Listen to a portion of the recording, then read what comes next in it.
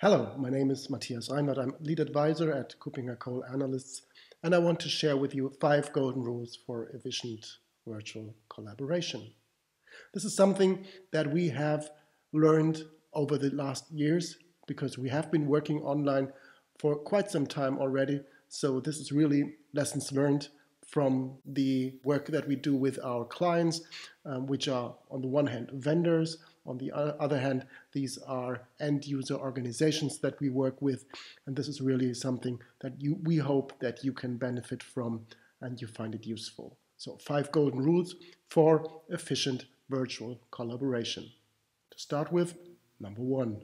Those virtual collaboration meetings are usually much more stressful and challenging for all participants, so they need to be efficient, and that can be achieved by having them focused, very narrow in topic, and time boxed. So clearly defined topics, clearly defined deliverables. What do you want to achieve? What are you talking about? What are the results? When it comes to time boxing, it says here up to 90 minutes as a maximum, but that should really be the maximum. Better, much less. And if it's possible, slice it down, have 2 meetings of half the size. That will be more effective, more efficient, and it will be better for all participants. Second, video. It cannot be overestimated when it comes to the use of video conferencing and really using video and also endorsing the use of video. It is so important because this is the replacement in these days especially, but in general, if you're working that way, this is the replacement for working together in one room, for meeting people while fetching some coffee, watching people, looking in their face, understanding their mimics, how they're feeling. That is so important also in such a meeting. Just switch it on, and there should be no excuse like bad hair day or something like that. No, just do it and be the good example for that. Such a meeting, like every meeting, needs to be well organized. So it needs to be properly scheduled, and think of breaks, think of bio breaks. Also in 90 minutes, it is good to have a 10 minutes break just to open the window to fetch some coffee. And as we are working much more internationally, when we have the chance to collaborate virtually with an online collaboration platform, there are people in different time zones. Think of their time zones when you are scheduling such a meeting. Does this meeting really make sense for all participants? And especially for such a meeting, when you come together in such a platform, make sure that it's thoroughly prepared, that all the materials required are already sent out to all the participants, or that there is a central repository where you can fetch it. And if it's not available yet, just make sure that it is available in the meeting, or much better, presented quickly, shortly, briefly within the meeting with the screen sharing, for example. So well organized, very important point here. Fourth, we're talking about virtual collaboration, not about presentations, not about training, just telling people something. So if you want to work together, group size is really key. And we think that a limited team size of maximum up to 7 people for working together and for generating results together is the maximum size that should be used here. So group size, very reduced.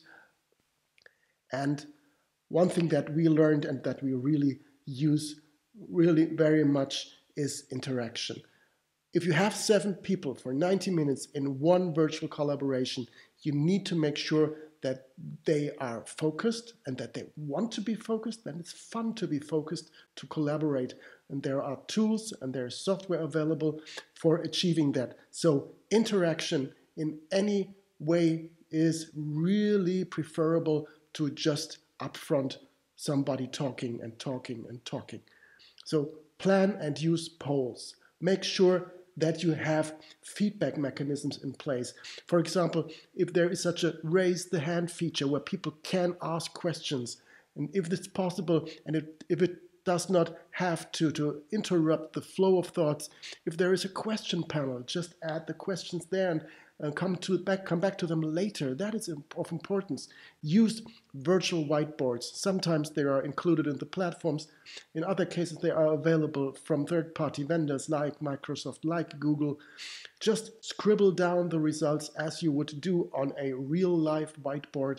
Use a wiki to just drop down the notes that you have to keep the team focused. Make sure that this is really in place. It's so important for all the participants to be on board for this interaction and for joint results, for common results, that nobody just drifts away and read mails and you know all that. So these are my 5 golden rules for efficient virtual collaboration. But actually, there's space for one left. And I want to add one more, which is actually not building on top of that, but is, in my opinion, really the prerequisite for all of that.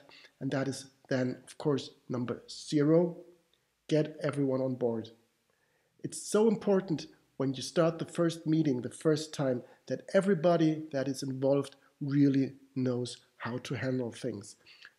Explain technology beforehand. Explain security, make sure that access control is of importance, how to protect your files. If you do a recording, which is sometimes necessary, how to protect these recordings, how to protect these notes. Of course, this will be highly critical topics that will be discussed in such a virtual collaboration. So make sure that it is fully protected and that all governance and compliance regulations are also just adhered to as you would in real life. Explain the do's and don'ts in such a virtual collaboration. Before that, do some short sandbox meetings. Explain how to switch on, switch off the camera, how to mute and unmute your microphone, how to share your screen and the right screen, and not to have echoes. And just check this out. Explain the do's and don'ts with your team in short sandbox meeting beforehand. Agree on common, easy rules, how to communicate, how to interrupt, how to prevent interruption, when is muting nice, when is muting necessary. All this is so important, and these are just simple agreements upon style and technology. And once you have that in place, those meetings will start much more efficiently and will lead to better results.